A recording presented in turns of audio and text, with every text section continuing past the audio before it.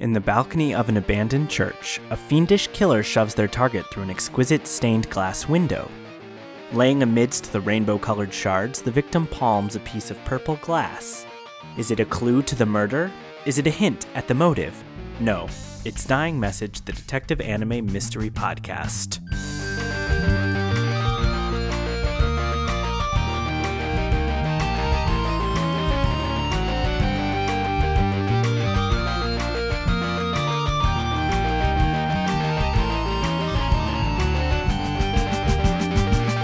Welcome to Dying Message, where each week we watch detective anime along with a mystery guest. Today's case, Ranpo-Kotan Game of Laplace, Episodes 1 and 2, The Human Chair.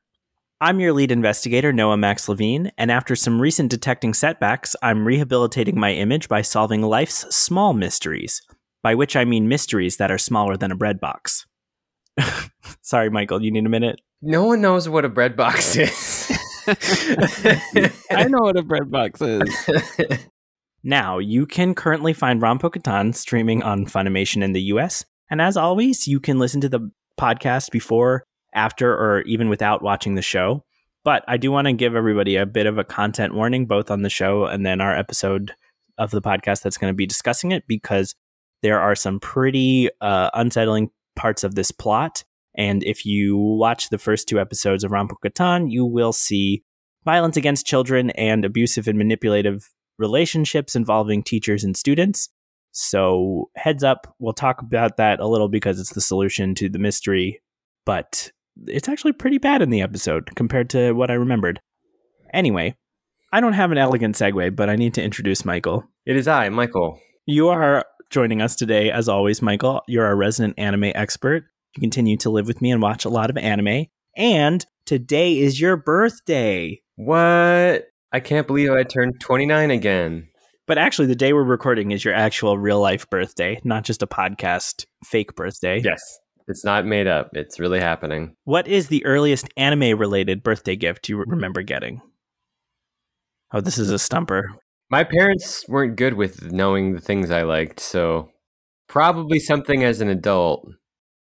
I can't think of anything.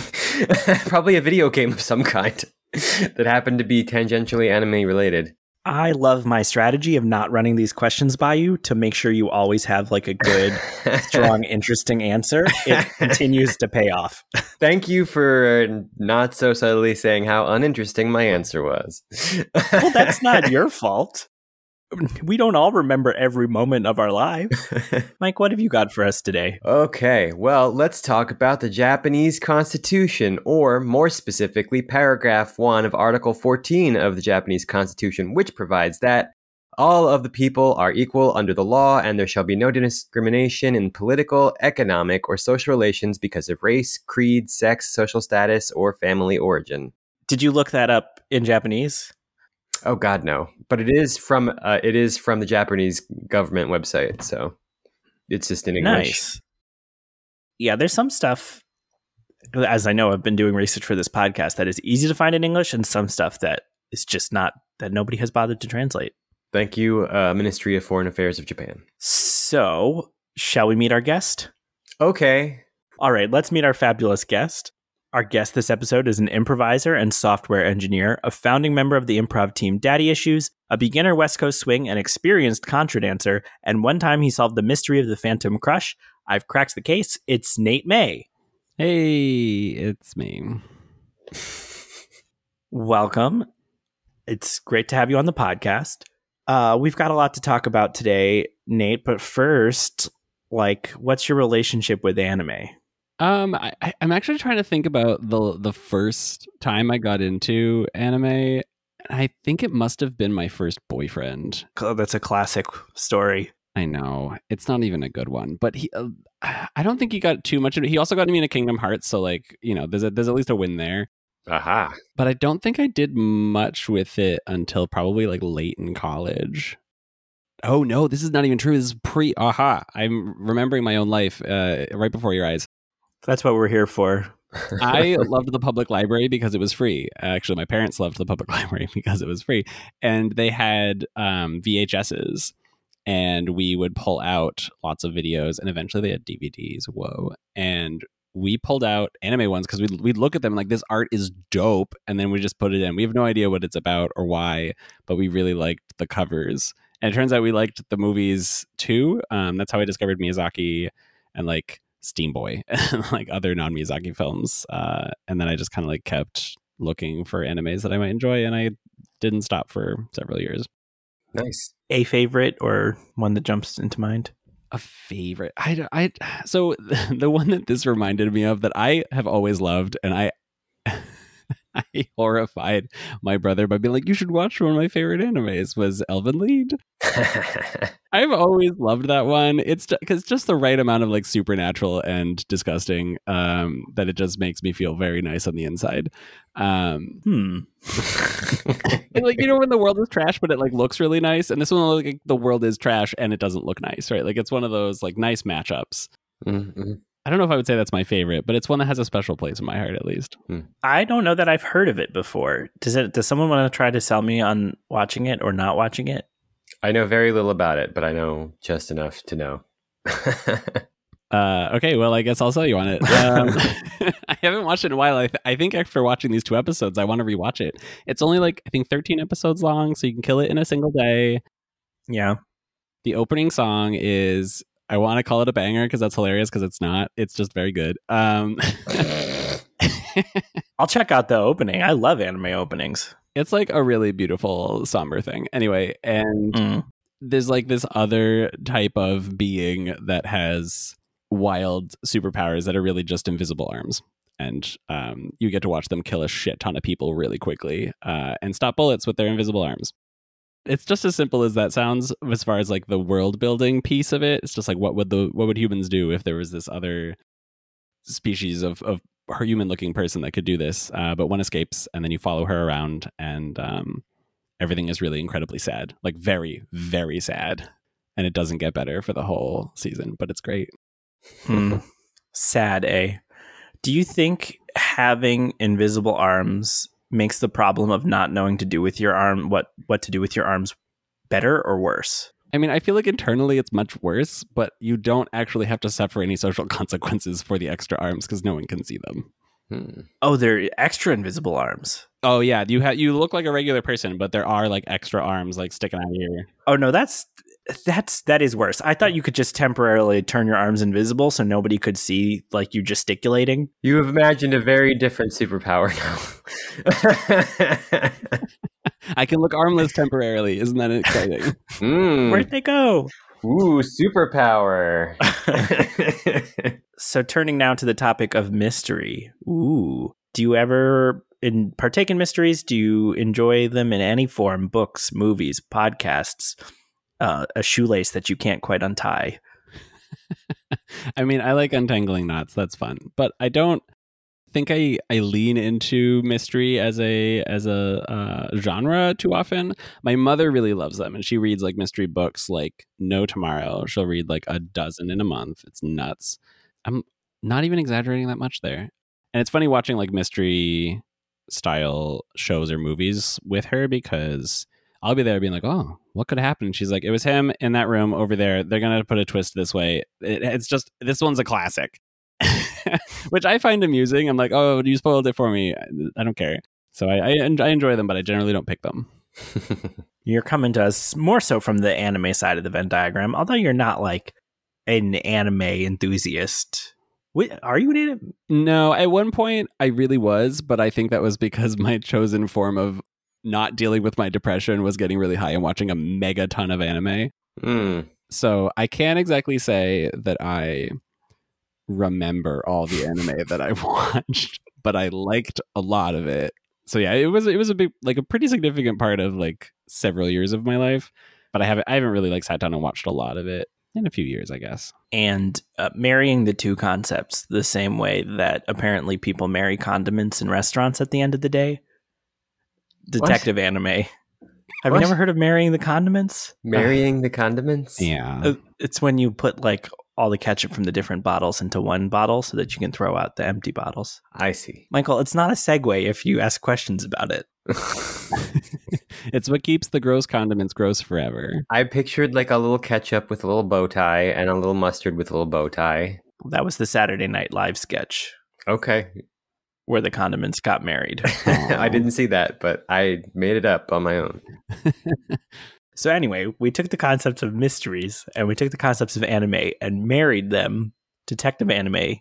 You've seen that before?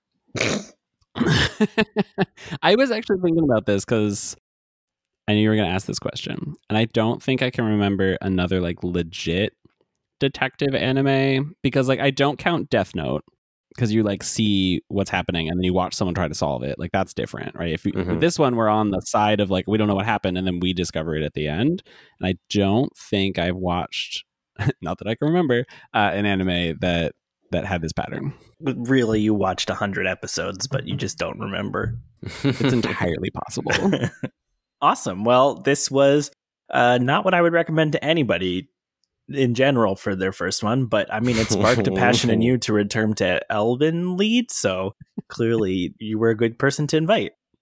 As we move into talking about this anime, there's a couple things to hit. Mike, what do you think we need to know? Oh boy, I don't know if I've mentally prepared myself. I have a Wikipedia page open to help out too. Okay, well, Rampo Katan, Game of Laplace, are the various exploits of 13-year-old Kobayashi, who discovers that detective work is the only kind of fun they've ever experienced, and they love solving murders. And so they become the assistant of Akechi, who is a special juvenile detective working for the government with special special treatment. It's real weird. It's unconstitutional. It's unconstitutional.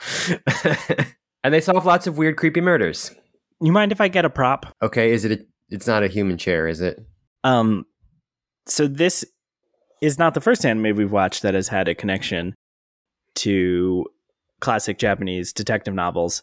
So I actually have a copy of The Fiend with 20 Faces, which is the first boy detectives novel by Edogawa Rampo, which is where the Rampo in the title comes from. And actually, at the beginning of the anime, they're like, this is the 50th anniversary of Rampo's death, and it's an ode to him. He was very much like a Edgar Allan Poe type, writing the kind of stories that Nate probably enjoys that were grotesque and gruesome and stuff. Although this series is much more like a children's mystery series. The detective in it is Akechi Kogoro, like in Rampo Katan, the detective Akechi, who has a child assistant named Kobayashi Yoshio, like the main character of Rampo Katan. So they are riffing off of those characters directly from Rampo's books.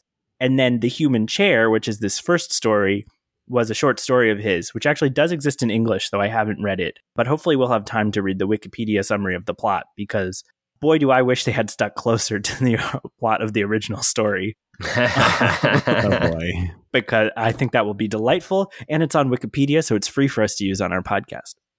So maybe we'll have story time. But first, let's talk about Rampo Katan. So there's a very, very short moment that happens before we get to the opening song, setting up Kobayashi with some imagery, a butterfly wavering through some gentle piano music. And I pulled out a quote. "This world we live in is a dream. The dream we have at night is, in fact, the true world." Oh, that flashed up on the screen and made me think maybe it was a Rampo quote or something. It's uncredited, but yeah, that was the impression I got. Maybe it's so well known they don't have to credit it. And as I've mentioned before on the podcast, the butterfly is intended to invoke the idea of a Shinigami, the idea of a death god following this character around. And any thoughts on Kobayashi's appearance? He wears a school uniform. What the anime wants me to say is counterintuitive to my feelings about gender normativity. But what they would like me to say is he's a boy that looks like a girl. Yeah. Which actually is a callback to Rampo, believe it or not, because Akechi Kogoro is a master of disguise, and Kobayashi trains in that and often disguises himself as a young girl, apparently, in the original stories. Which it's like... But yeah, it's an ongoing theme that people mistake him for a girl, for whatever it's worth. And instead of wearing a tie with his uniform, he has like a fluffy ascot. Yep. There was also like the very first thing you see is like just this very quick flash of a skull in the dark with a scar on it. I'm like, how does a skull get a scar? But anyway, I'm sure it'll make sense later. I mean, I guess if it happened during life, it would be pretty brutal. Well, maybe it's a skeleton. Like, if you're a living skeleton, can you get a scar? I don't know. I guess. I mean, they put Pirates of the Caribbean in Kingdom Hearts, so you never know. It could pop up anywhere. So you can meet Scar because you could go to the Lion King. That's also true. There's so many ways we could do this. You could smoke a cigar. Probably not if you're a skeleton. Okay, so the opening song... that just kind of sounded like Scar. That wasn't a... Anyway. The theme for today is elegant wordplay. All right, so let's start talking about the opening song. Who has thoughts about the music, the lyrics, the images that pop up here? I'll call it underwhelming, but I have opinions about anime songs. So I'm one of those people with most TV shows. I never skip the opening because I feel like they put a ton of work into it and you always notice something new. And I like to see, sometimes they like change little bits at different episodes on purpose. And so I actually pay a lot of attention to these. I like them. And I feel like the song that they pick ends up like picking up the mood of the show for me. So if I end up really liking the show, even if the song they picked is kind of like, I end up loving the song at the end because it like brings back all the memories of the show that I really loved. Mm-hmm. So if I continue watching this show, I will just watch that all the time. And I bet I would really like this song. But I think for the first episode, I was like, I'm not going to like have a pants off dance off to this. No, you're completely right. I mean, the song is dreary and everything about it is very depressing. Mm-hmm. It's not bad. I do have a question, like a searing question about this opening. Who are these crosswalk people? Do they know they're being filmed? Did they come to an audition? Were they just there that day? Like, what? I want to know their story. I mean, I thought some of the people that were in it were just like zany, creepy looking figures, and then one of them shows up in the show, and I was like, oh my god, these are characters. I'm so excited. Right, they're flashing the different characters, and then like flashing to them in weird, like gas mask outfits, or are you perhaps talking, Nate, about the zany character from the 3-Minute Shocking? 3-Minute Shocking Medical Examiner, yes. My favorite character of the whole goddamn show. Yeah. We'll get to her. What about the type of music? I'm not really successfully summoning it from my brain right now. Like I can remember the ending a little bit, but I don't remember what it was. I've now heard it like 6 times, so I've heard it like 4 times. I guess I thought it was pretty forgettable. It's like rock. It's kind of, I don't know. I don't know music terms. I would say it's harder, but not metal in some ways. I wrote down some of the lyrics, which are like some of the world's most depressing song lyrics. I read every word the first time through, and then the second time I was like, I was going to listen to this and watch the visuals. But that's exactly what I did. It really felt like really depressing slam poetry. Yeah. There's a smell of rubber and moisture in the air, a ticket to nowhere and an evening view of the end of this life. Summer yards littered with dog bones, heaps of corpses with dates on them, and you tread on them to reach tomorrow. Sing notes of bronchitis until you vomit blood. Why do I keep setting out only to get close and leave again? It fits the show. It makes me sad. Which sounds like a success, right? Like they weren't trying to make you want to go to a club tonight. They wanted you to like be afraid and sleep poorly. So, well, we'll get to this in a second, but like both of the people that are the primary mystery solvers in this show are driven by like morbid fascinations and not by having any kind of compunctions to help people or solve things or, anything like that. What's this like red flower that appears a couple of times? Is that a chrysanthemum? That would be the spider lily. It's a spider lily. I shouldn't have said anything. I could have sounded smart. Yeah. The spider lily, in the language of flowers, is the final goodbye.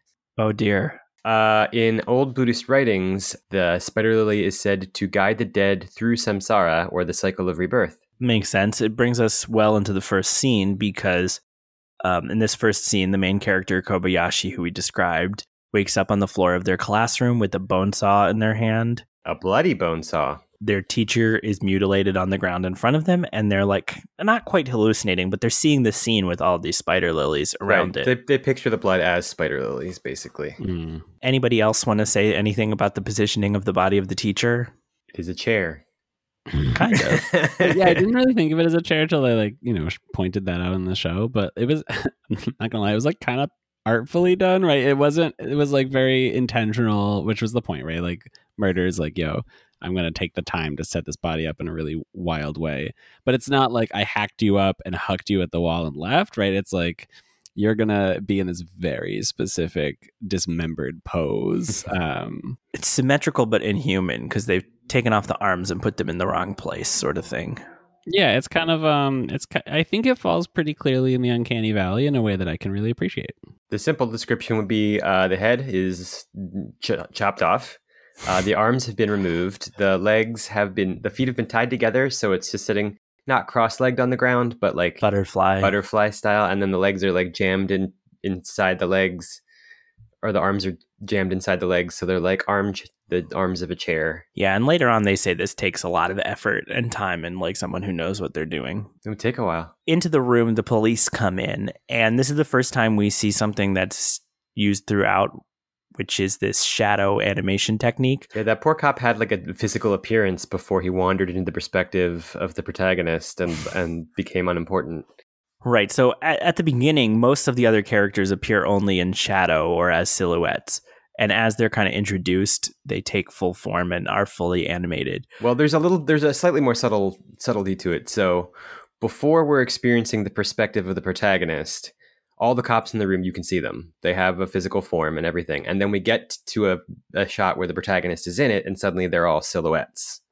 Because what they're like using this to be like, the protagonist doesn't care about people, and it's only when that person becomes important to the protagonist that they appear. Yeah, there's one moment in particular where this really stood out to me, which was also pretty shocking on a second viewing. Nate, what did you make of the shadowy people throughout? I really like the concept. When I first saw it, I was like, oh, this person doesn't care about strangers, right? I know people in real life who are just like, strangers are just like wastes of energy on the planet and I don't want to talk to them. And I see strangers as like potential friends, right? So it's interesting that it's very clear, like, oh, you don't give a shit about anyone except the people that are highlighted, right?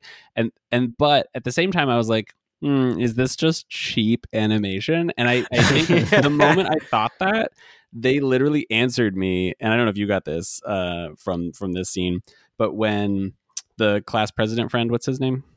Hashiba, when he like grabs Kobayashi's hand and like drags him down the hallway, they use like a very complex depth of field thing that was like definitely like harder to animate. And I was like, oh, they're trying to tell me they're not being cheap. This is intentional. I was like, I will sit down and just like accept it. And then they never did that complex animation again. They just did like a regular anime. There are a bunch of interesting things they do, which often simplify scenes, but where like instead of the scene happening in the physical space, it inhabits a metaphorical space. Ooh, we're going to sound really smart today. And in terms of it, whether or not it's like a cheap effect or not, so they're not silhouettes in the way that it's like a blurry outline. Like it's fully the outline of the character that's just been silhouetted in color. So if you think about it, like it's not easier to draw something just the outside, because it would probably be wonky looking and bad if you're not drawing all the shapes that are involved in their like the complex of their hair and their arms. So they probably drew full outlines for these characters, and then instead of coloring them in, colored over them digitally. Yeah, but you don't have to do the like inking and coloring steps. So yeah, I think lighting is the thing that takes the most time. I've been like trying to draw them on my own, and it's not great. It's like acceptable at best. And that every time you get lighting wrong, it is just so glaringly obvious, and it's not trivial to fix. So Kobayashi was found in the classroom. The police have arrived. They don't know what the deal is, why Kobayashi is there. The first person to enter is one of the police officers, the detective superintendent Kagami.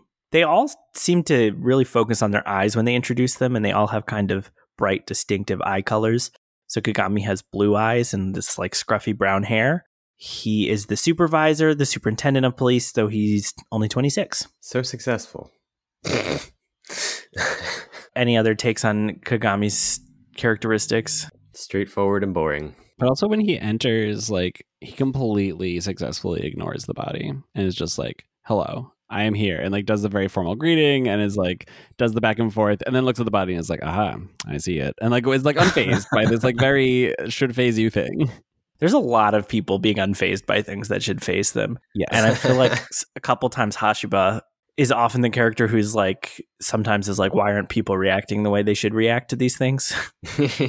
But he's a close friend of Kobayashi. He's the student council president. 14, we find out that he is the heir to the Hashiba Foundation conglomerate. So he has some money and, I don't know, entitlement. Glasses, green eyes. Very much so the anime archetype of the student rep character.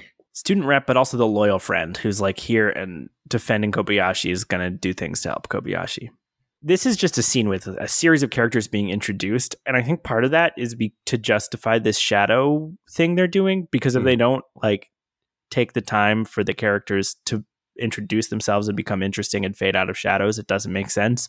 Although when Hashiba comes in, he doesn't have that moment. He's never a shadow because they, I guess, already know each other. Yeah. Next police detective, Nakamura. Creepy. He's got a really bad, like, just beard hair. Beard hair is coming out of his face, but not a beard. That's like what happens when I don't shave. He is 38 years old, so he's older than Kagami, but he seems to report to Kagami. Mm-hmm. And lastly, we have the secondary main character of the show. At first, people are like, why is this student coming into the room? And the police actually invited him. And he just takes, first of all, he takes out a painkiller and downs it. And then he drinks a can of coffee. He chews on like a few aspirin. And then he has pink purple eyes when we finally see his face. This is Akechi.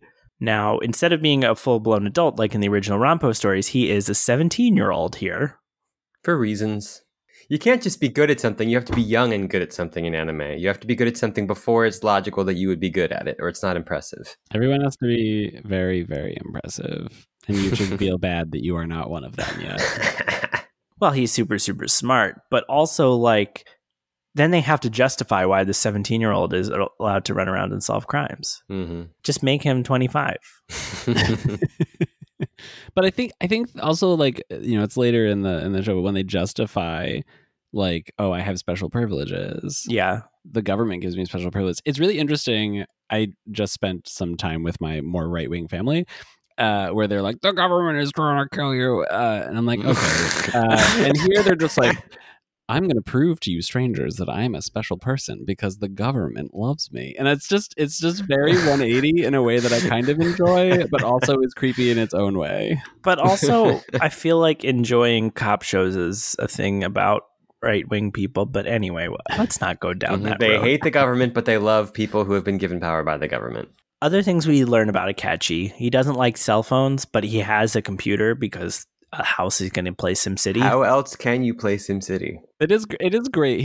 He does very clearly have like some sort of moral direction and just like throws it out the window for SimCity. And I liked that brief characterization that he just loves video games so much he's willing to throw like all digital privacy out the window for it.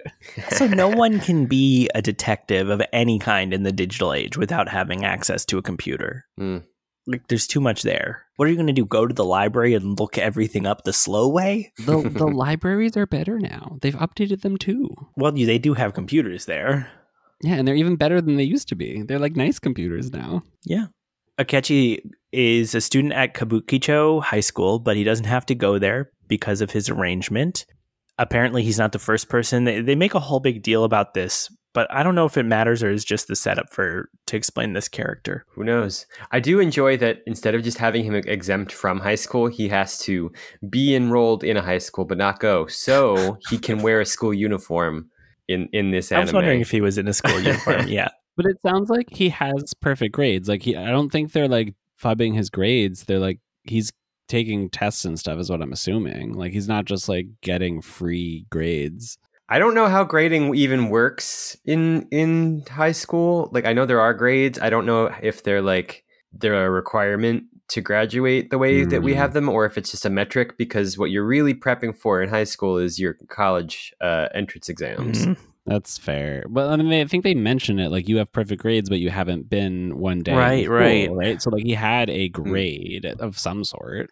I guess there's no participation or attendance scores. Or that's just like government filled in. Yeah, the government was like 100. You're good at spelling.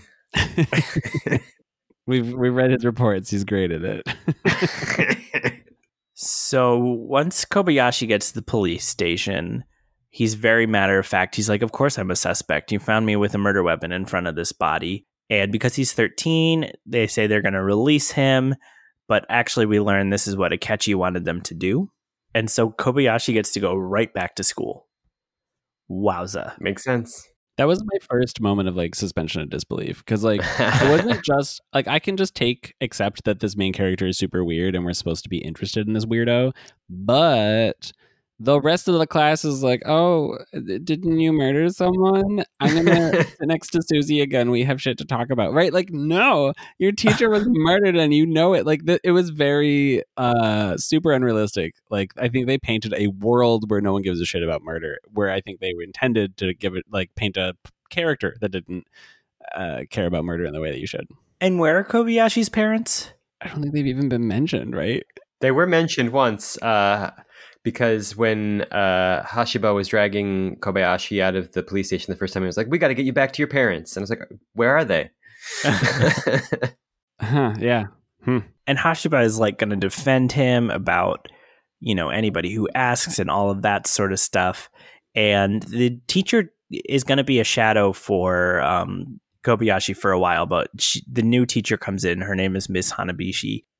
You can tell even in the silhouette that she wears cat ears. Yes. Mm-hmm.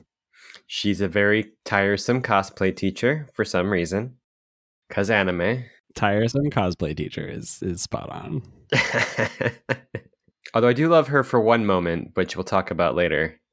I won't spoil it for the future. So Kobayashi, this is the first time he kind of abstracts into a dreamscape. So even though he's sitting in the classroom, he's like in a version of the crime scene where he's just walking around and looking at himself kind of crouched in the crime scene and walking through it, and decides that the killer was trying to make a statement by arranging the body to say that the teacher deserved to be killed.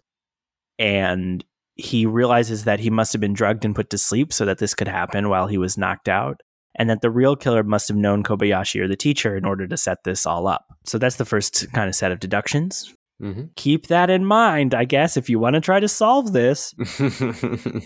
I also wrote down a quote from the teacher as she's the new teacher. She's introducing herself. She says, "I don't have many friends, so be sure to send me friend requests." That was like in the background too. It was like, that wasn't even the main speech. I noticed that too. Like, send me friend. It wasn't even just like, come talk to me. It was like, please hide in your digital castle and click a button for me so I can feel loved. Boundaries, lady. Right? Oh, after class is when she gets noticed by Kobayashi, because she comes up to talk to him, and he notices that she has scars on her wrist presumably from cutting or self-harm, which I also should have warned people about, but we won't talk about it much. But it's like when he notices that about her that she comes into focus for him. Mm-hmm. Starting with her hands, yeah. And she has somehow like a pink version of the teacher's uniform, but it also has a lot of straps on it. I don't think it's a teacher's uniform. Teachers don't typically have uniforms, but it was basically a cosplay dress with some vague hint of a schoolgirl aesthetic. Teachers can't dress like schoolgirls. That's not. This is madness. Who's going to know who's who? Next, the students are going to come in dressed like teachers? I mean, we had in my high school a set of 4 teachers that all came out of college. They were like literally 21 years old. And we called them the Plastics because the 4 of them were like Barbie dolls that they dressed like they were 16. And I don't know. I TA'd for one of them because I wanted a different lunchroom so I could be with the boy I liked. And it was terrible. But yeah, the teachers do this kind of shit in the US too. It's they weren't like that bananas, but they were definitely like looking like 16-year-olds. And they got a lot of weirdo boys hitting on them in a way that was super inappropriate, which is not their fault. It's just high school boys are terrible.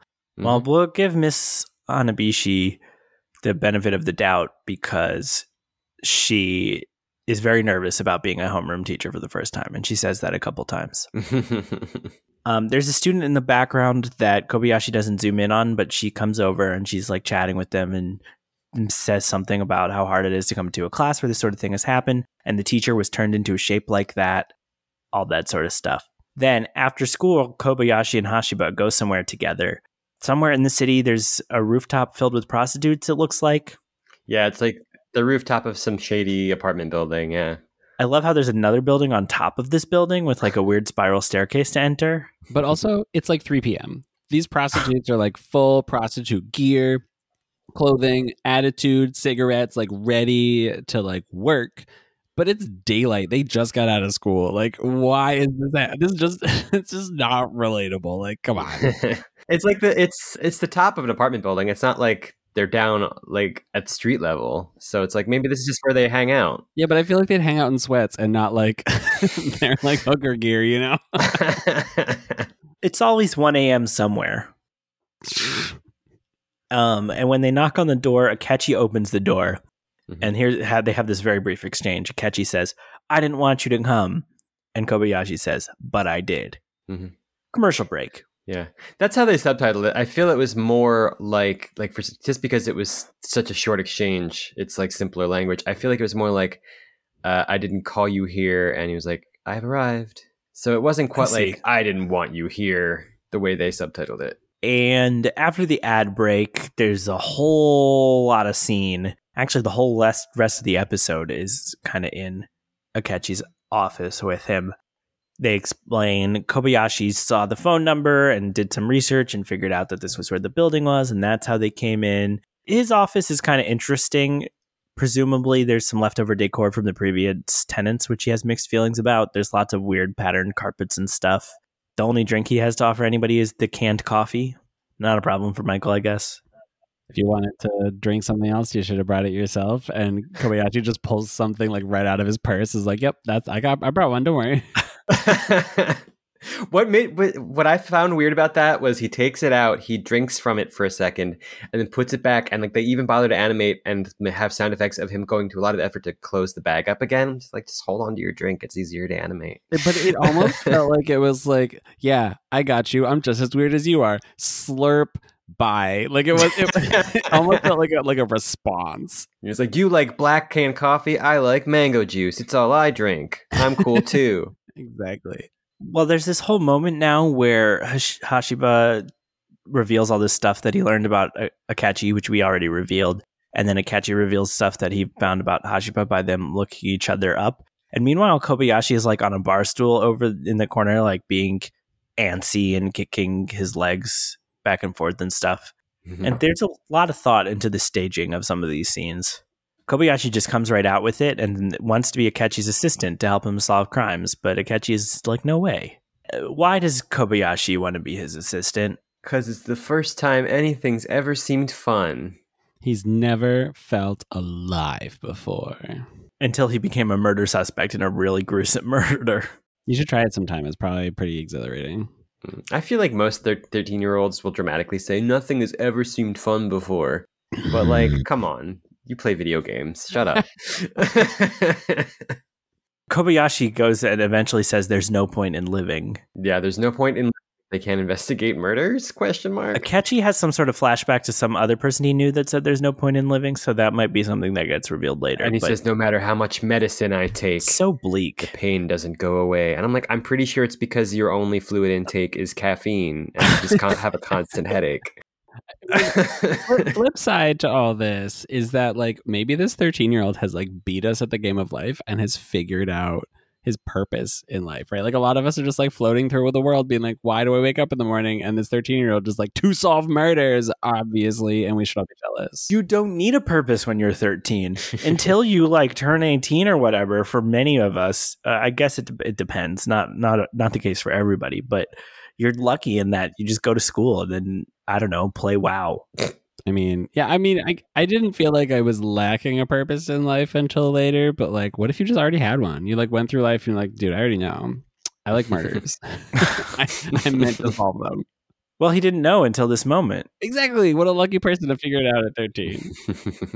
Sure. Yeah, I'll give you that. So we get more stylized conversations talking about the murder. Here with like Akechi and Kobayashi almost dueling with each other. Oh yeah, the weird jukebox photo slideshow time. Yeah, there's projections on the wall of the murder, of the people's faces as they're talking. There's like a culprit dummy, which we also see in a later one in the next episode. So there's a very stylized way that they're doing these things. And I actually kind of like the way they play the murders back out without just doing a straight up flashback. I think that's a neat choice. So Akechi thinks the killer's going to seek attention because the police have hidden this case from the media. And that's why he also sent Kobayashi back to school and all of that stuff. Just a fun little translation note. Whenever they're talking about the killer wanting to be noticed, they use the English word appeal or appeal in Japanese. So it's their appeal. It's what they're seeking attention. I see. But the police show up to arrest Kobayashi because the teacher was not just killed in this brutal way, but was also a murderer.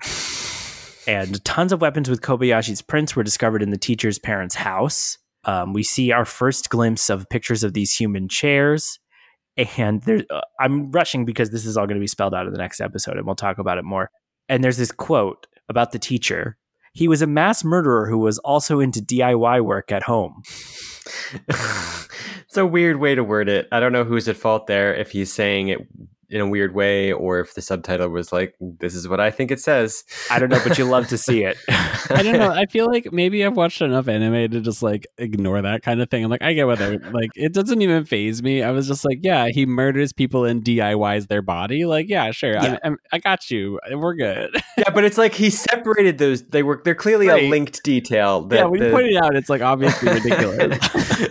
Yeah, this guy also makes flower beds out of pellets and like, right. It's not people. He has a line of baby bonnets on Etsy. No, you can't say that in this episode. You can't say baby bonnet. You can't do that. I can't? Because then the bonnets are made out of babies. The last thing in this episode, Akechi says the harder the game is to solve, the more fun you can have. Mm-hmm. Episode ends, episode 2 starts. We'll talk about the ending song all the way at the end. I will say the end of this episode, I think I wrote it down. I was like, I appreciated that they showed the human chairs. Like, they named the episode a thing. They like made a promise to the audience in improv terms, and then they fulfilled it. By the end, you were like, I got to see humans as chairs. Haha. And it wasn't like, now I'm disappointed. It was like, no, now I need to know more, right? It's like, great. We saw the human chairs. Please continue. Mm-hmm. Well, wait until you hear what the human chairs in the story of the human chair were. Should we have a story time? Is that what we should do between episodes? No, that doesn't make any sense for the flow of the podcast. Does not make any sense. It's completely wrong. I do want story time. You tell me when. Well, I think once we finish. So, yeah, I mean, I think it's a pretty compelling cliffhanger. And then the second episode picks up literally where it's left off. Mm-hmm. Let's talk about the human chairs now, because I don't know why I didn't do that before. I feel a little bit uncomfortable describing them in too much detail, but basically, largely probably female human bodies chopped up into chairs in a very clean, non-bloody way, which I think is as much the show wanting the chairs to look interesting and good and nice, and also not making them so just horribly realistic and gruesome. Well, the idea that they're trying to convey is this isn't like a grotesque concoction to the person who made them. He thinks they're beautiful, so he's put a lot of effort into making them beautiful. Well, but they're just clean. They're not bloody. They're intentionally going like left of the uncanny valley. They're like, This is not so human that you're like, it's just like, no, this is inhuman enough that it has human shape and form in a way that we do in art. Like you could see someone making some of these exact same pieces of furniture out of plaster and it's still not being creepy. Right. But the fact that you like know from context that it's actual human flesh is the creepy part, even though the visuals are quite beautiful in some cases. Although fortunately all the nipples were too shiny for us to see. We couldn't see any of the nipples. Yeah, it depends what kind of materials you use. I see it could almost look like that kind of classic Greek sculpture sort of thing. Yeah. Or it could look really realistic like a mannequin and be creepy. Yeah, you could make it look, but you'd have to like do more to the shape to make it fall into the uncanny valley. But you wouldn't otherwise, yeah. Someday you'll have to take us on a road trip all around the uncanny valley, because you seem to have a good reference point of where things are geographically in relationship to it. I think I just overuse it as an anchor point. No, that's fine. It's a great way to talk about creepy things. It's good. And, if you ever go on a train to meet Santa Claus, you'll be prepared. What? It's a very specific Uncanny Valley reference. I see. No one? The Polar Express? Oh, that was very, early CG That's Uncanny like Valley. one of the things in the dictionary when you look up Uncanny Valley is it always talks about the Polar Express. I don't think I know this, but now I do. So, picking up right where we left off with episode 1, Kobayashi is about to be hauled away with the police, and they just totally let him go over and whisper something in Hashiba's ear. Mm-hmm. And he's like, Hashiba, please try that for me. I like this news report moment where see that the crime is finally out there in the world. They interview a bunch of random people about it. A psychiatrist says that why did a 13-year-old do this crime? Oh, game brain. Right. It's the two idiot echoes that you hear in every story about a child doing something bad. On one side, the video games did it. On the other side, children are our treasures, and we need to take better care of them because this is not their fault. She was my favorite because I was just kind of loosely watching. I didn't even write a note down because it was so fast. But she has a PhD in something, and she was just her tits are just huge, and just I'm thinking of children, right? But I'm like, why did you bother to give her a PhD in this show if she's just gonna say a mom thing? What? That's anime for you. Is that our catchphrase? It was very much intentionally lampooning news reports, not trying to be this is how we think the world is. I think it was just unrealistic for an expert in social science to be think of the children, right? It's just wait a second, what? But think of the children. We have a brief scene at school where Hashiba goes. Where you will note that every person in the classroom has a physical appearance and colors and lines. They're fully animated, yeah. Nobody is silhouettes because there's no Kobayashi to be from his perspectives. Everybody kind of knows what's going on, but Hashiba is like, no, Kobayashi is just sick. It's just a coincidence. Come on. They're not child A. And the teacher finds a flip phone in the desk, and Hashiba is like, oh, that's the dead teacher's phone that the police couldn't find. Evil eye pulse. The camera zooms in on someone's brown eye. Wonder if that'll matter. All right, Nate, we're almost at something you're very excited to talk about because we get to the interrogation scene, which has a lot of weird twists and turns here. First of all, Kobayashi talks them into showing him the pictures of the human chairs. They're like, you're a child, we can't show this to you. And he's like, oh, I've seen it already. And they're just like, whatever. But also the hiding is my hand is roughly over the one image on the paper. It's like he put it in front of him to interrogate him, but then covered it and was like, you're a child. I can't show this to you. If you're going to show him photos, then just don't use a sheet where they're all on one thing. If you don't want to show them, just get separate things. I mean, you can't do that to a kid. When my parents skipped the sex scenes, I woke up in the middle of the night, went downstairs, and watched the things they told me not to because I was like, what are the things my parents think I can't handle? So I watched them all. It's like, you can't tell a kid you're not showing you this because you're too little. We're going to watch it. We're going to look at it. That was the super useful thing about movies aired on TV is they always edited that stuff out. And I, at least twice, went to a friend's house and got a movie that I had seen on TV. And then suddenly there were sex scenes and stuff. And I was like, but I saw this movie. It was appropriate. Oops. Yeah. I actually specifically remember I watched the movie Problem Child a lot when I was very young. We had a recorded from TV VHS, which was just the TV version that we recorded when it came on TV. But then at one point I saw the actual VHS version, and there's a part in the movie where the problem child records his babysitter having sex with her boyfriend and then plays it over a projector to the neighborhood. The scene isn't deleted, but most of what the scene is about is never shown. So as a kid, I was like, I don't get it. Oh, if only someone had come and edited this show before we watched it. There'd be 3 minutes. 3 minutes of show left. But anyway, the other thing that happens in the interrogation is Akechi uses his privilege and just walks right into the interrogation room with a can of coffee. Very distinctive thing about him. Akechi is like, oh, you can totally tell this murder suspect the autopsy. I authorize it using my special privileges, which apparently overrules the police. Yep. And so the medical examiner is going to come in and give this autopsy report. Her name is Minami. Who can describe what happens here? Well, I really love this scene, so I'll do it. She's just the most excited zany character, and basically every show that I watch has one of these women who's just very excited about something either like uninteresting or grotesque, and in this case it's kind of both.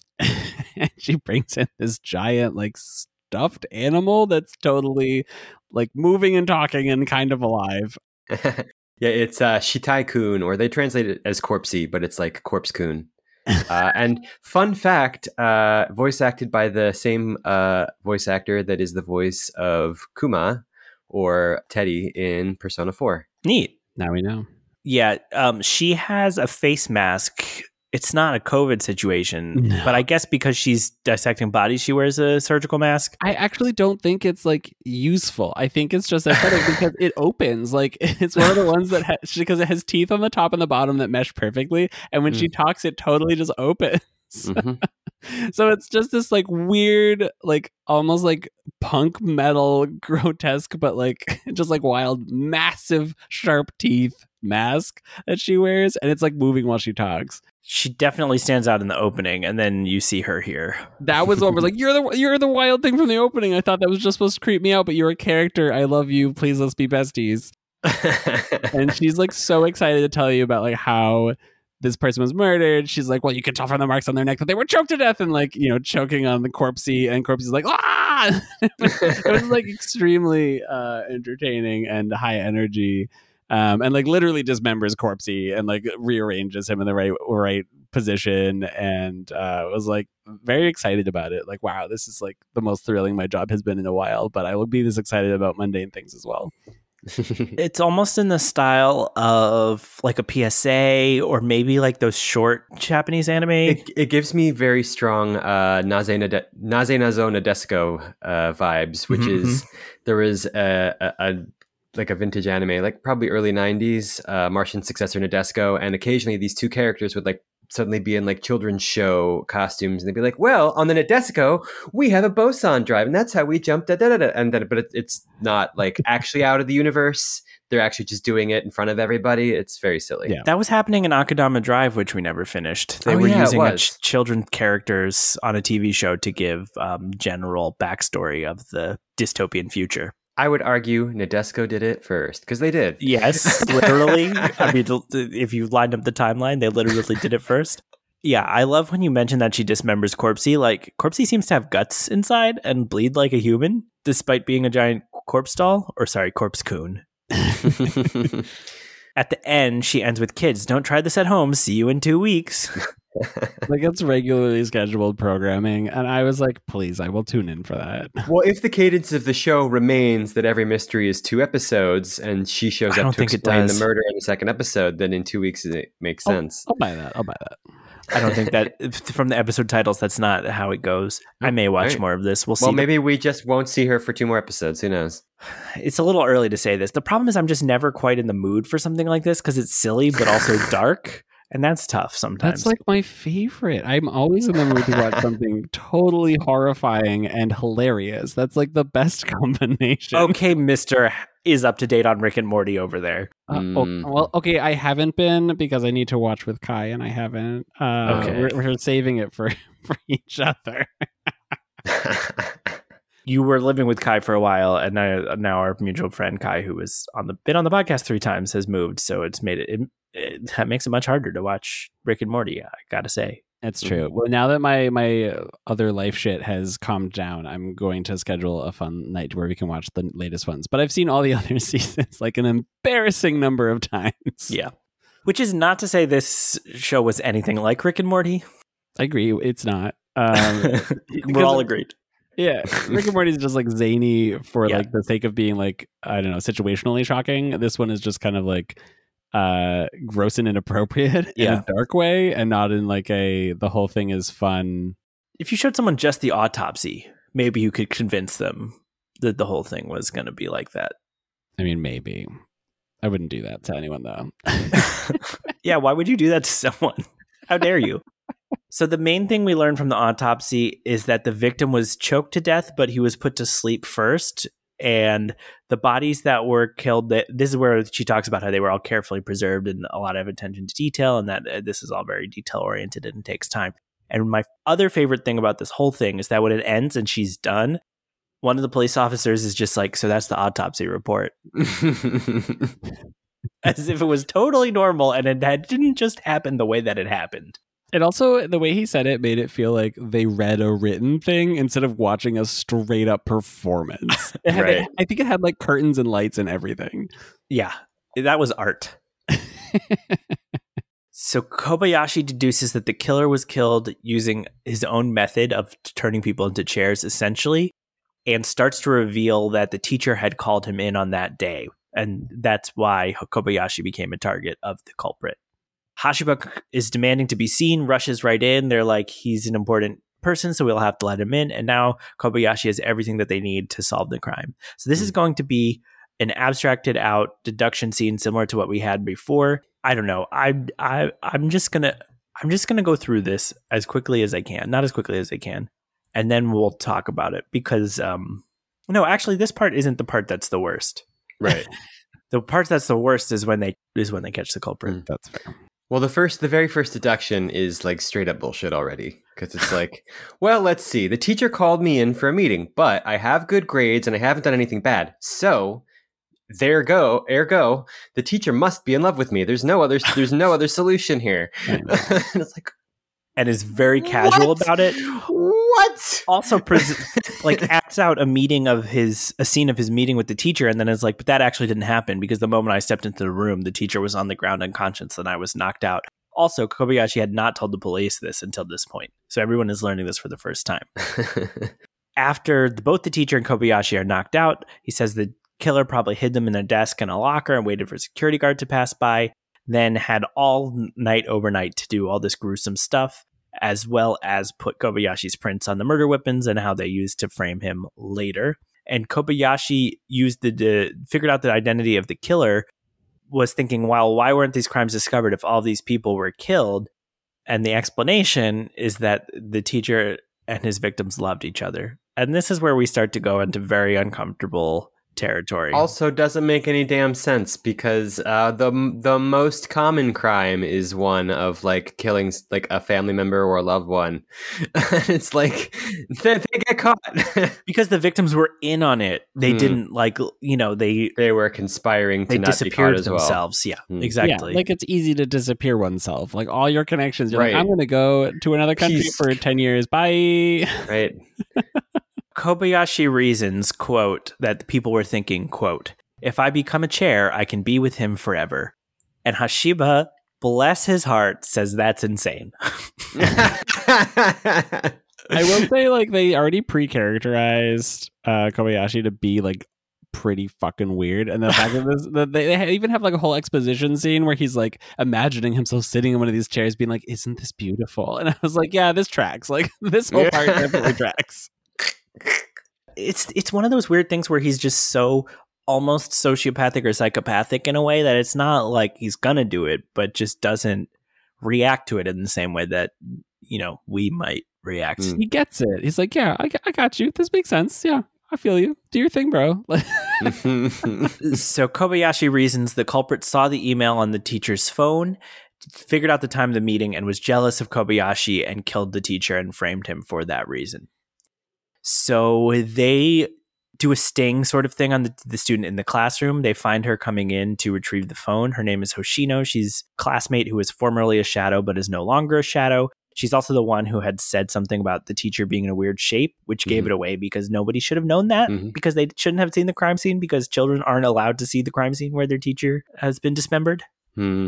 She basically confirms Kobayashi's theory about the victims and everything that was going on. I'm not going to go into too much detail because this scene was really wild and not a good thing to see in terms of just the dynamics of all the ages involved and how this, and all of that. At the end, though, Kobayashi is like, I had so much fun. It was really fun to see who you are. And thanks, Hoshino, the killer, for how much fun he had. That tracks. I was like, yeah, no, you're a weirdo. This is. But then the has the gall to get offended when the murderer is like, I know why the teacher liked you. It's because you're so like-minded. And he's like, oh, well, I take offense to that. And it's like, do you? Should you? Can you? I feel like we're gonna see. I haven't watched beyond episode 2, so I feel like we're gonna see like. You did? No, I haven't. I haven't seen it yet. I might. It's the right mood for me, but the kid stuff is not my favorite. Like kid relationship things. So we'll see if that continues. It cannot be stressed. Like the show does not handle that well. No, it's normal. Like I feel like they paint an alternate reality where like 30-year-olds just have inappropriate relationships with 13-year-olds, and everyone's like, yeah, that's fine. And that's what makes this so questionable. And I think, and it's not. Some people question it, but they're mostly questioning like the murdering parts and the chair parts, but not the whole premise of this. And that's really unsettling. No, the chair murder parts were the normal parts for me.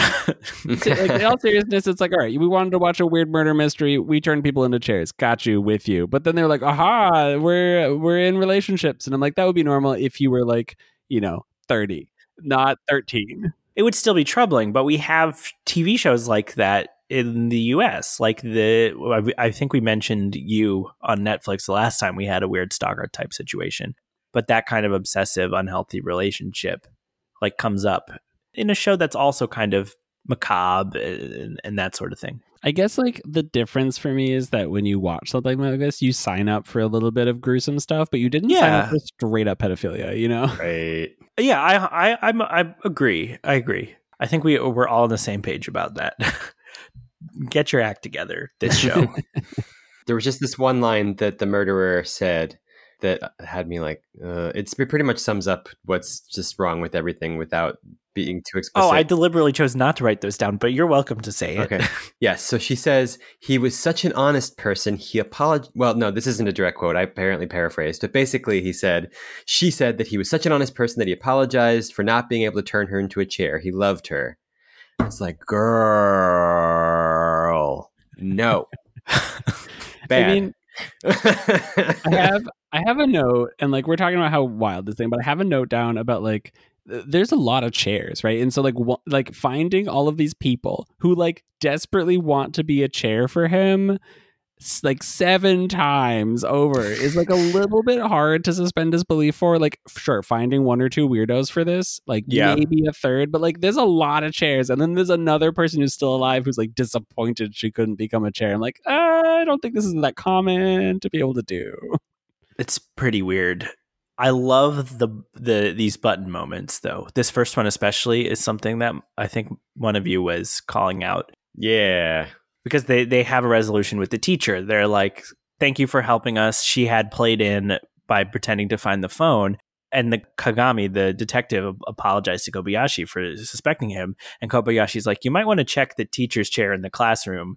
And sure enough, he cuts into it, and there is a human skeleton and heart inside. And finally, somebody in this show reacts correctly. Yeah. Well, first someone says, do you call this love? I think this in particular, like for this kind of horror show, is a great image. And I wish there wasn't all this other baggage going on, because just the element of cutting into the chair and how gross it is inside. And yeah, Miss Hanabishi runs away and jumps out the window because she's so horrified. And then takes a month off of work. That chair. Well, who is it that narrates that? It's just an unnamed narrator, right? Or is it Kobayashi that says it? It was Kobayashi, yeah. Kobayashi just says, after that, Miss Hanabishi took a 1-month leave. Well, like, that's appropriate, right? Like, that's you were sitting on corpse parts at your first nervous job. Yeah. Oh, boy. But she's clearly a continuing character. I forget if she's in the opening or not. I feel like they didn't use this to be like, aha, look at this normalcy. I think they kind of characterized her as weak compared to all the other people. I feel like it was maybe just like a peak of like actual correct, like interpretation of events. Jumping out the window is not correct. She's also the only one, like she didn't see the body. She didn't see the pictures of the chair. It's not clear how much she knew. Mm-hmm. And also she was sitting on that chair for like a week. So yeah, that's fair. That's true. Freaking out is normal. Jumping out the chair is exaggerated. Jumping out the window is exaggerated. Yeah, but it's anime. So it's the right thing to do, I guess. So we finish on Kobayashi going back to the detective office. Kagami's also there. They all kind of talk about the case. And Kobayashi gets the keys to the detective office and, quote, finally feels alive. Blech. Well, I mean, I don't know. There's like an element of like looking up to the older person who does the thing you admire and wanting them to take you in. I get that. There's just so much more to it that makes this all really weird. I mean, the whole thing for me is that there's no like acknowledgement of trauma, right? Like with one character, like you can say like, "Hi, this character is interesting because they don't experience trauma in the way that regular people do," but like no one else did either. Like, the whole world is like trauma free. We'll do some final notes and sum up, but let's pass through the ending song, which was kind of increasingly sad guitar ballad almost. Some creepy, scribbly people dominoes. Yeah, red, the color red. Kobayashi running, but in a very stylized way as the scribbles, because there's often people running in an anime ending. And I wrote down 2 lyrics. I'm so worthless, good for nothing. Still, I scream to the night sky, hoping that someone will find me. You know, I wish I could go back to when I was 13 and write the lyrics to these songs into a journal and just leave them somewhere so someone could find them and be really concerned about me. Yeah, that tracks. Should I check your journal, Noah? No, you're not supposed to look at that. I'm not writing emo poetry recently. Did you like the ending song, Nate? I thought it was also like appropriate but underwhelming. And new songs I feel like are supposed to be underwhelming. I don't know, that's like a pattern that I see, and I kind of am okay with that. There have been a few animes that I couldn't name right now that I remember like I like the ending song way better than the opening. But that's weird. Oh, whenever that happens, it's Freaky Friday. It's not normal. It isn't, but I mean, you know, when it happens, you just take it. But this one was also just like, yeah, it's an ending song. We did it. You did the thing. You struck the mood you wanted. I can walk away and get, you know, a drink and not feel like I'm missing something. This definitely has a detective story format, although it's almost kind of more in the suspense thriller genre. How do we feel about the mystery and foreshadowing and clues? Was that satisfying the way it comes together, just functionally as a mystery? Aside from all the cases of people motivations being completely out of whack and weird and strange in ways I wouldn't have bothered to predict. Yeah. No, like I feel like I had to suspend disbelief beyond my capacity so many times that by the end I was like, okay, I get it. You wanted something creepy about chairs and you kind of like flubbed the basics, but I'm here. I'll watch another one. That's fine. I don't know. Like I kind of like the reveal of it, but they didn't really. I feel like my favorite with these kinds of things is like when you pose in any genre, not even just mystery, but I like this in fantasy specifically. Like you pose some sort of problem, but you already know all the rules of the way the world works. And you're like, fuck, how do they get out of this one?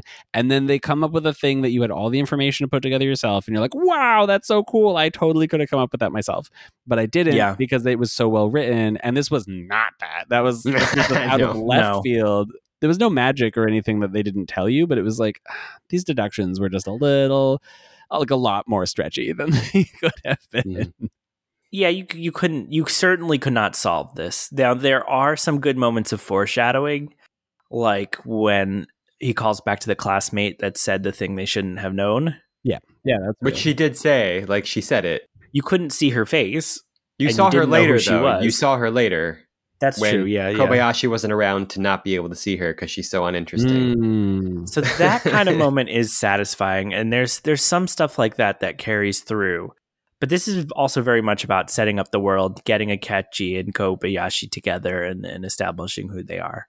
So I also feel like I would watch another episode. Nate, what do you think is the likelihood you'll actually watch more of this? I was thinking about watching another one tonight just because I want to see what another plot looks like. I feel the same way. I don't think I'm like gunning to finish the show, but I'm like curious where they're going to go with it. If the second plot also involves a bunch of like pedophilic relationships, I'm out. But like, yeah.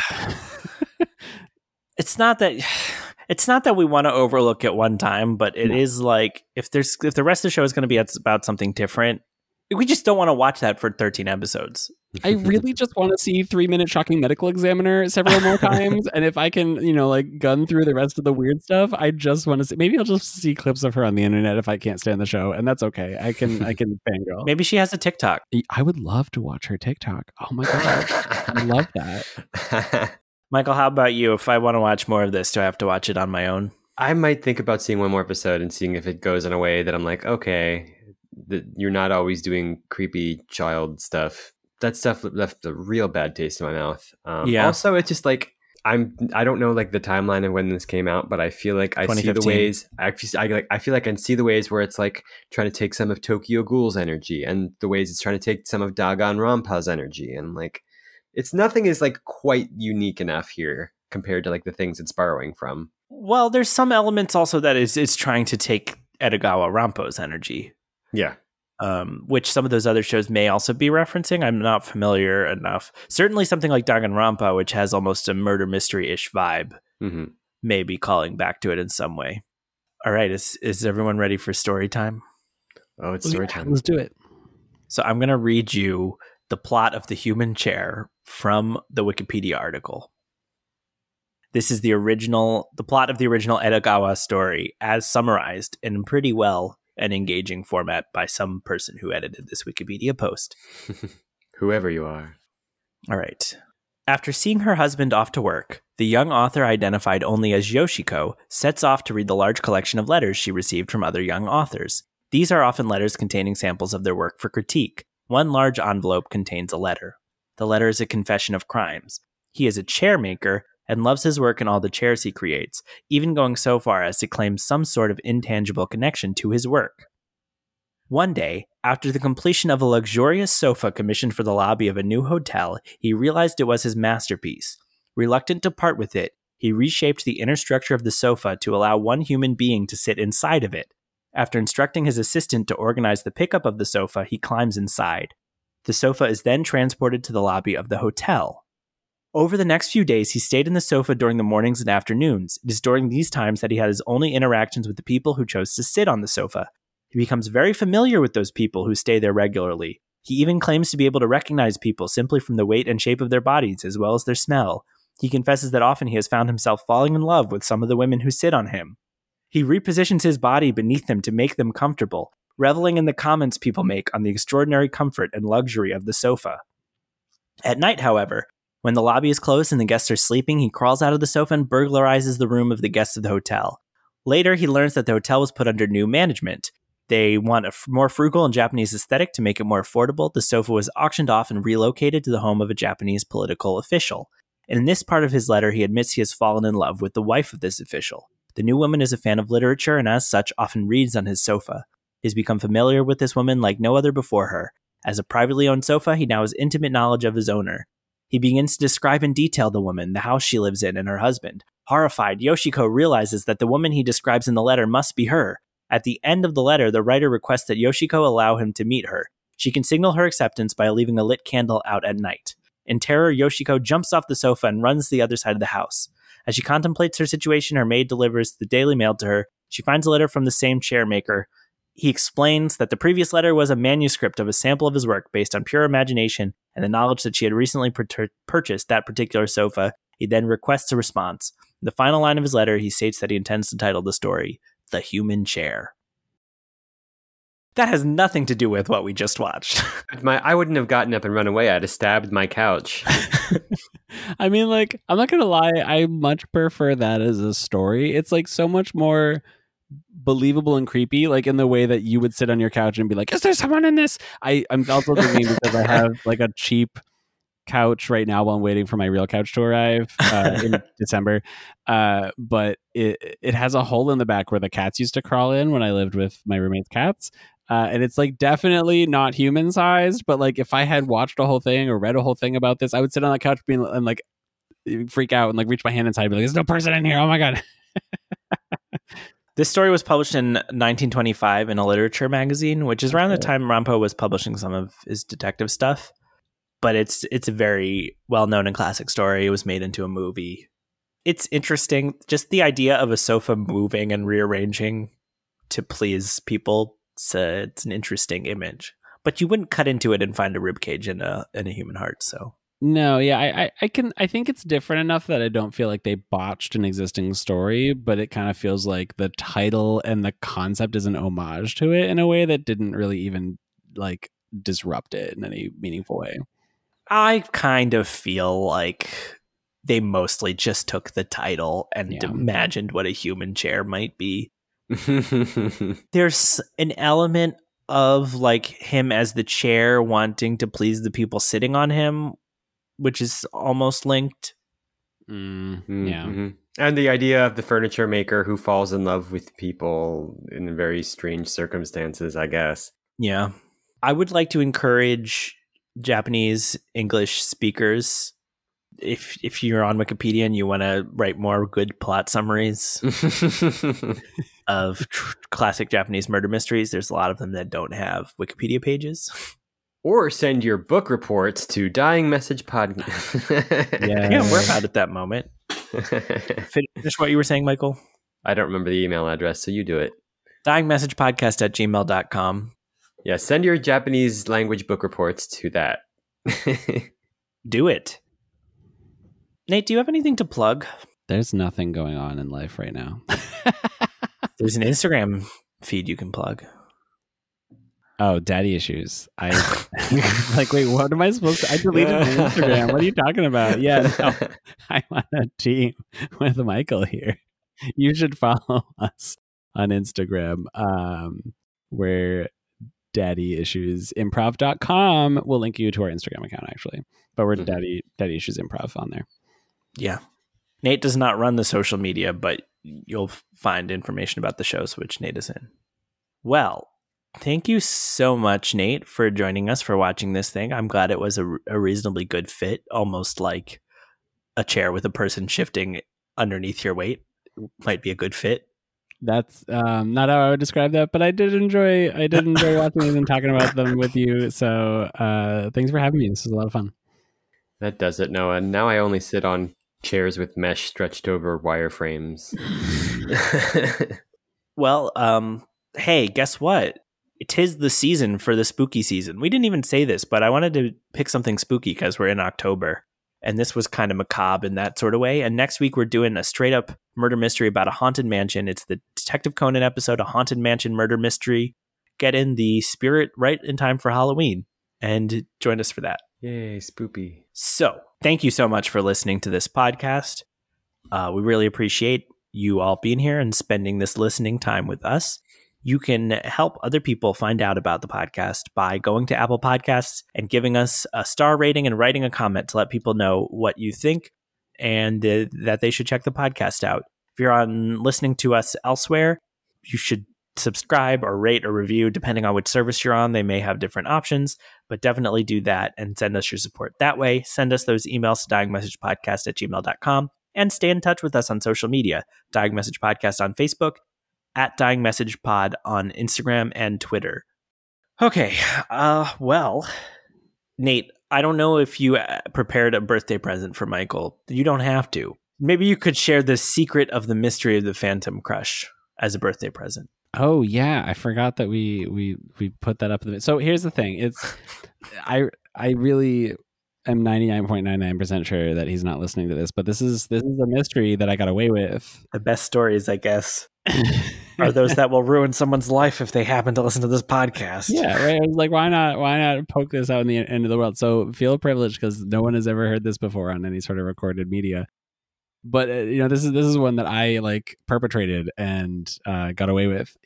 So I was a sophomore, very cute boy in my AI class. Is that where we met? Or one of our math classes? We had a lot of classes together. And we were like talking and getting lunch and things. And like, it turns out he's straight and that's fine. But I decided one day to just like vent my frustrations on our like campus's tell a secret site. And so I was there and I was like, hey, I have a mega crush on you, but never gonna tell you kind of deal. He immediately calls me and says, I have run through every girl in my entire head and I know it's not her. I know it's not her. I know it's not her. It can't be. You don't know. Like, what do you think? And I was like, well, it's not this girl. And, so and like we talk about it for like a week and a half and he's like very like upset because he wants to know who this person is. And I still haven't told him. We're still friends. We Zoom every once in a while, and I just spent a night at his house in Boston. I do not have a crush on him anymore. It didn't last terribly long, but I feel like it's one of those things that'll come up in like a group context where it'll just be like a fun thing for him to discover, and he'll be like mega shocked because it's been like 12 years at this point. He doesn't like detective anime, does he? Any likelihood he might hear it on here? I'm pretty damn sure he wouldn't. But I don't think he's really into anime all that much. He's seen a few, but I don't think that many. Not that many people listen to us. It's fine. Yeah, you're just kind of banking on our podcast remaining an underground niche podcast and not be at least long enough that he hears it from me first. That's what I'm banking on. So the clock's ticking. Mm-hmm. What do you think? Yeah, you do just say it straight out sometime. Like, it's not something that he ever brings up anymore because he's over it. Yeah, I'm expecting it to like come up when because there's a couple of his group of friends that I would hang out with that I imagine if we all get together at a bar or something in Boston sometime, like we'd get into all the weird stuff that happened and be like, do you remember that time? Like that's what I want to happen. But if it doesn't happen after like the next couple of years, I'll probably just bring it up. You could engineer such a conversation without just bring up something else weird that happened.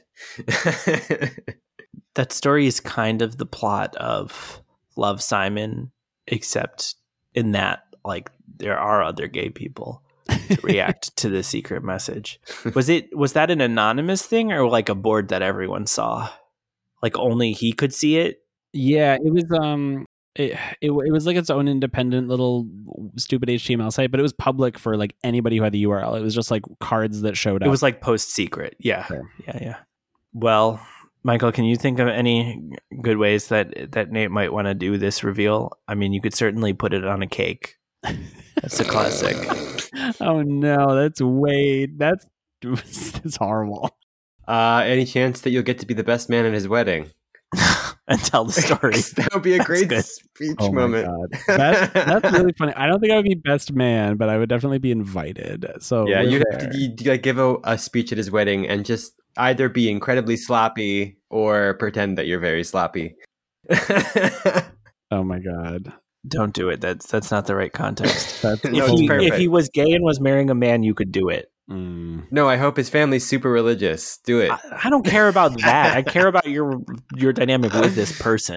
Who cares about the family, schmamily? I think he's gonna be very amused, and it sounds like it. Yeah, he's chill as fuck, so I think it'll be fine. But oh wait, okay, so bear with me. If you get a mask that opens when you talk that has teeth on it, and you film a 3-minute video explaining what happened along with some kind of doll, and you post it on the internet. Yeah, this is what's happening. I'm doing it. Also, that's probably what a great Halloween costume that no one would recognize. I should be the 3-minute shocking medical examiner. That's me now. And that closes the case on this week's Dying Message, the Detective Anime Mystery Podcast, episode 54, in which we all jump out a window by the end of the episode. Podcast cover art created by Miriam Bloom, music excerpted from Solve the Damn Mystery by Jesse Spillane. Thank you again to our mystery guest, Nate May. Coming up, what's the deal with that spooky house at the end of the lane? Has the villager always been the most important RPG party member? Can stretchy suspenders be considered a gadget? All that and more when we next examine the scene of the crime for that fatal note, the dying message. Oh, can I show you guys? This doesn't have to be in the podcast, or maybe it can. But I have an empty Japanese coffee can that I can't throw away because it's so great, and I need to figure out something to do with it. Oh my god! It's the rainbow one. It's Boss Coffee Rainbow Mountain Blend. Yes, I had a couple of these when I was in Japan. They're lovely. They're so fun. It's the first healing item I bought in the most recent Yakuza game as well. So it has special meaning for me. That's beautiful. I love that. I'm just going to edit that back into the beginning of the episode when I asked you about an anime-related birthday present and pretend that's what you got. But I bought this for me. Yeah, but the way I'm going to edit it, people won't know. But if you did get me a can of Japanese coffee for my birthday, that would be very on point. Where did you buy it, and was it full of coffee? It was full of coffee. I bought it at the Mitsuo Marketplace in Edgewater, New Jersey. Oh, nice. We should go there sometime. It was a good trip. We got mochi donuts. Oh, they were so good. My cousin is coming who basically would love this. So maybe I will bring her. That sounds like a good adventure. It's a 2-hour drive, but we did it. A little shorter. Okay, a little shorter. But maybe we'll just stop at H Mart instead. Yeah.